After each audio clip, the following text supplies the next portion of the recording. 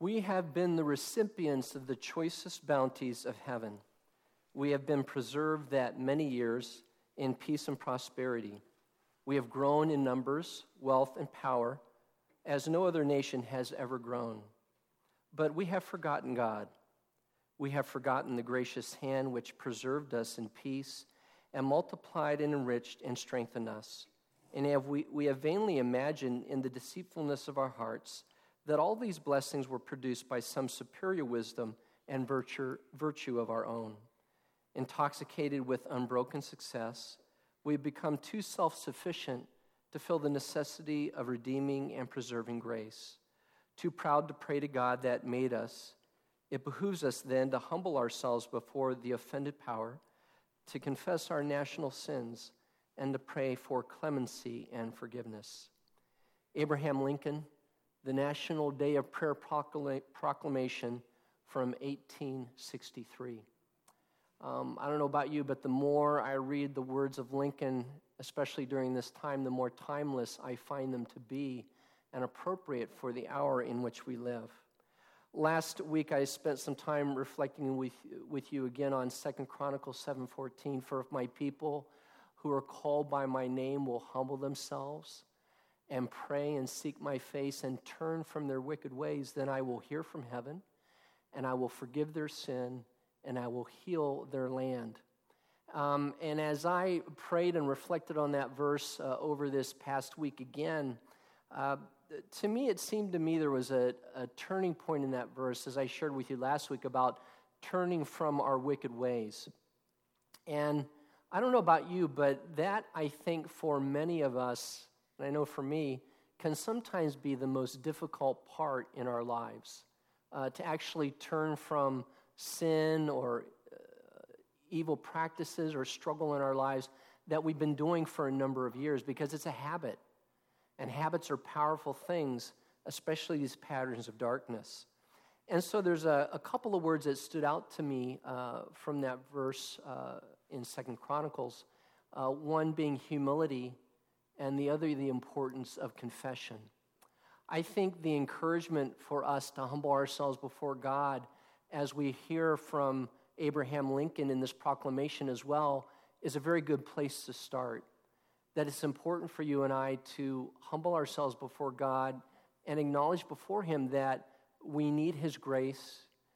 We need to surrender before Him in order to walk in a way that is new and empowered by Him. You know, it's said in our second reading today that those who by the Spirit put the deeds of the flesh to death shall live. And that, I think, is a very important part of our scripture today, because I found in my own life that unless I invite the Holy Spirit to be part of the sanctification of my life and helping to me move in a new direction, it's just not going to happen. Maybe you're like me. I've tried everything but the Holy Spirit, and it just doesn't work. But when I invite the Holy Spirit to be present and am open to the process of change over time, it's a wonderful difference that occurs. This repenting or turning away from sin for us, again, as I've mentioned, can be hard. It almost seems impossible. I know there have been times in my life, and I'm sure there have been in your life as well, where you have tried and tried and tried over a period of years to make that turn, and you just haven't been able to. You might even have gotten halfway, and it just seems to pull you right back in like a magnet. And at that point in your life, you may have become discouraged and just resign yourself to the fact that, you know what, there's no way I'm going to be able to overcome this. And I just want to remind you, for yourself and for myself, yes, there's no way you can overcome it. There's no way I can overcome it, but by God's grace and God's Spirit, we can. It's just pressing more deeply into that reality. And so what I want to share with us is a very simple thought, and that is simply this. There can be areas in our lives that I would characterize as strongholds. Those are those areas of sin or struggle or anger, unforgiveness, whatever they might be for you. They're areas of strongholds in our life that are very powerful, and they kind of have a hold on us, almost like we're in a prison cell and we can't get out. And that's the reason why we keep getting sucked back into it, is because it's such a powerful presence in our lives. And so, I've always held that a believer cannot be possessed by evil because they have the Holy Spirit in their lives. But they certainly can have strongholds. There certainly can be areas in a believer's life that just have a hold of them. Areas of sin, areas of darkness, areas of evil that they try to break free from, but they've been unable to. And so that's what I would characterize as a stronghold in a person's life. And when you look at a stronghold in the Scripture, it's actually a military term meaning fortified or strong-walled. So the word in Scripture of stronghold carries the idea of something that is fortified, something that's like a military base.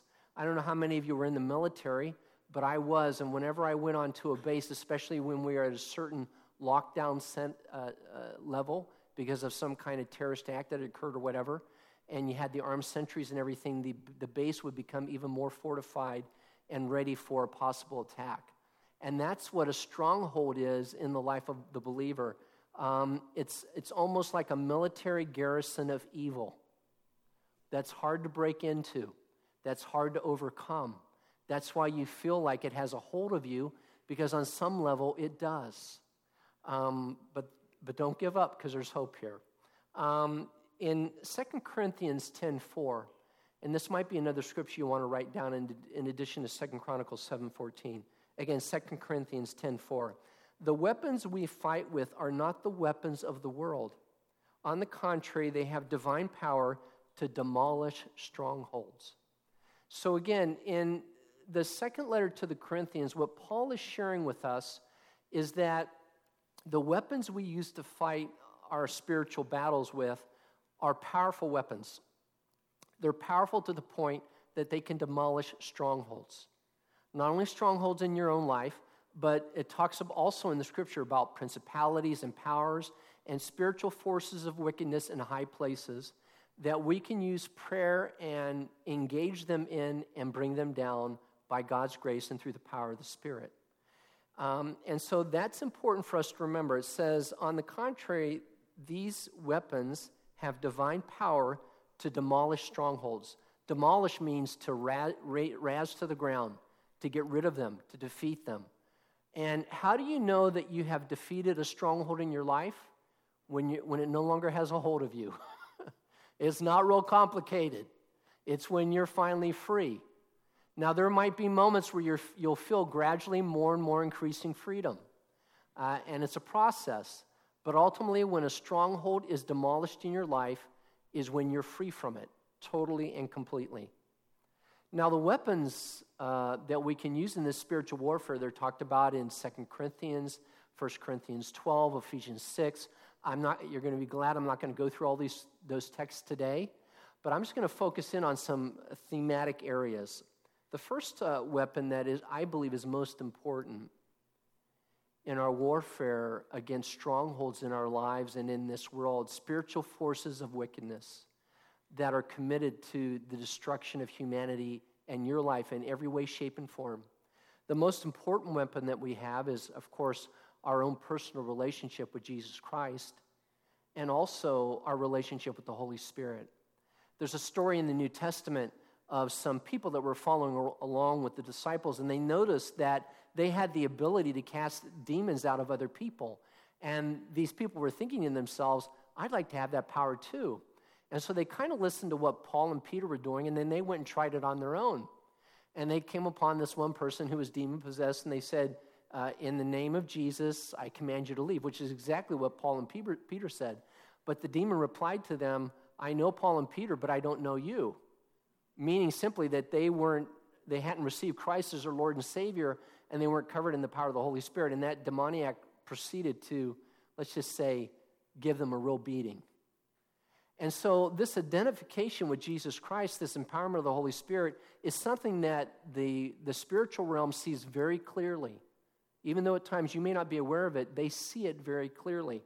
And so the Holy Spirit is incredibly important. Acts 2, we read about the Holy Spirit coming upon the church. Jesus said to his disciples after they saw him ascended, he said to them, wait until you receive the power of the Holy Spirit before you go out and witness about me. And just as much as the early disciples needed the power of the Holy Spirit, you and I need the power of the Holy Spirit in our lives in this moment like never before. Again, I refer you to our second lesson today about the flesh and the Spirit.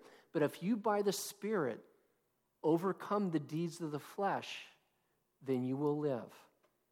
So the Holy Spirit is key in this process of making the turn from our wickedness to what the Lord would have for us. The next important weapon that we have is the Bible. Hebrews 4:12 is really a great verse that talks about this power in our lives. Indeed, the Word of God is living and active, sharper than any two-edged sword, piercing and dividing soul from spirit, joint from marrow. It's able to judge the thoughts and intentions of the heart. And before him, no creature is hidden. So it talks about the reality of the power of God's Word. And very simply, if you were to hold up your Bible, you could very easily say, based on Hebrews 4 and Ephesians 6, that this is the sword. The Word of God is the sword of the Spirit. In fact, as you look at the armor of God in Ephesians, it talks about many different parts of the armor. The helmet of salvation, the breastplate of righteousness, the shield of faith. The only offensive weapon that's talked about in Ephesians 6 is the Word of God, which is the sword of the Spirit. You remember when Jesus and Satan were going back and forth in the wilderness during the temptation, what did Jesus quote to him? The Word of God. That's what you and I need to do as well. And we need to allow God's Word. We need to be in this Word, and we need to be reading it. We need to memorize it, and we need to allow it to pierce our spirit to the very depths of who we are, to bring light in terms of why is it we can't make the turn for wickedness, and what is it exactly that still has a hold of us that we might be healed fully and completely and be set free. So we have the Holy Spirit. We have the Bible, which is the sword of the Spirit, the Word of God. Then we have prayer. Prayer is very important as well. If you look at Daniel 10, Daniel was busy engaging in a spiritual battle with a demon that was called the Prince of Persia. This was actually in Iraq of that day, modern-day Iraq, Babylon. And so he was busy engaging in spiritual warfare with this demon, the Prince of Persia.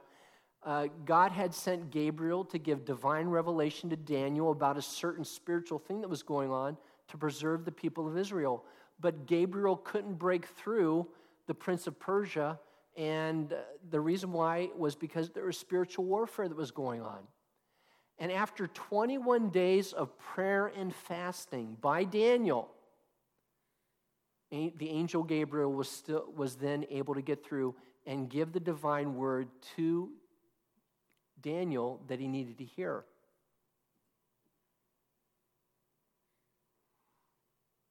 Our prayers are incredibly important in this hour. You and I need to be praying that God's angels would come upon the earth, bringing healing and deliverance and grace to our cities and to our lives, bringing peace and reconciliation instead of hatred and division, bringing divine revelation that God might speak to us about the next steps we need to take, bringing divine deliverance that we might be set free to move in the things that God would have us move in. This book isn't a collection of fairy tales. It isn't a collection of myths. It isn't a collection of things that happened with godly people a long time ago that will not happen in our lives today. It is a collection of divine revelation of human beings, men and women that walked with God, that are examples to us of how we're to walk out our spiritual lives as well. Weapons: Holy Spirit, the Bible, prayer, and finally the church. Acts 4:31. When John and Peter were imprisoned by the Sanhedrin and the Pharisees of their day because they were busy proclaiming about Jesus having risen from the dead, they asked them by what authority they did this. And they said, we do this by the authority of Jesus Christ and by the power of the Holy Spirit. They admonished the apostles at that point to no longer speak the name of Jesus. And before the apostles left, they said, well, we'll leave it up to you about what we should do, but it is better for us to obey God rather than man. And then when they left, of course, they kept on speaking about Jesus. And people were coming to Christ, and there was a real revival that was going on. And it said when they came back to the gathering of the disciples, and they began to pray that they would have even more boldness to proclaim the gospel of Jesus Christ, after they had just been warned by the secular authorities and the religious authorities not to do that, they were praying that God would give them more boldness to do this. Guess what happened? The place where they were praying was shaken. There was a holy earthquake. God shook that place, and then what happened immediately after that is they had a greater boldness to proclaim the kingdom of God, and more people were coming to Christ because of it. So the weapons of our warfare are powerful to the pulling down of strongholds. And if what I'm sharing with you right now in this moment is like, Father Joe, this is really great, but I've never ever heard this stuff before. You're really sounding kind of crazy to me, and I really haven't walked in this stuff before. I'm so glad that you're here today. And the reason why you're here today is you needed to hear this message. And what God is inviting you and me to do is to make the turn from the wickedness that has been a part of our lives, that He would hear our prayer, forgive our sin, and heal our land. And the healing of our land begins with the healing of the church. And the healing of the church begins with the healing of you. The healing of your relationship with Jesus Christ. The healing of your relationship of walking more fully in the light. The healing of allowing the Spirit to put to death the deeds of the flesh in your life that you might live more fully into the things that God has for you in your life beyond what you could even begin to imagine. We need to begin to move in the turning point of this verse from strongholds of wickedness and evil to Jesus Christ and the kingdom of light. I promise you that at least for next week, and maybe the next week, I won't share about 2 Chronicles 7:14 again. But I'm going to come back to it again. I'm going to keep coming back to it because that is the verse of this hour. And I just want to be an encouragement to you. I was reading just before I got in here about revival that is beginning to break forth. Of all places in Minneapolis, right in the area where George Floyd was murdered. There are people that are being baptized right in that area on the street in tubs they're bringing. They're hearing the gospel. The gospel is being proclaimed, and people are coming to Jesus Christ. On Huntington Beach, they're not allowed to meet in their churches. So what are they doing? They're meeting outside on the beach. And they're praying, and people are coming there that wouldn't normally go to their church. Maybe it's because they're bored. Maybe it's because they're looking for something to do, and they're coming to Jesus Christ. So I want to let you know that as we are praying, and have been praying over the past 11 years now, for repentance, for revival, some of us believe it is beginning to happen in our land. And so I want to encourage you. I want to challenge you. I invite you to pray for me as I pray for you, that we would humble ourselves before God continually. That we would pray and seek His face and turn from our wicked ways. That God would hear from heaven and forgive our sin and heal our land.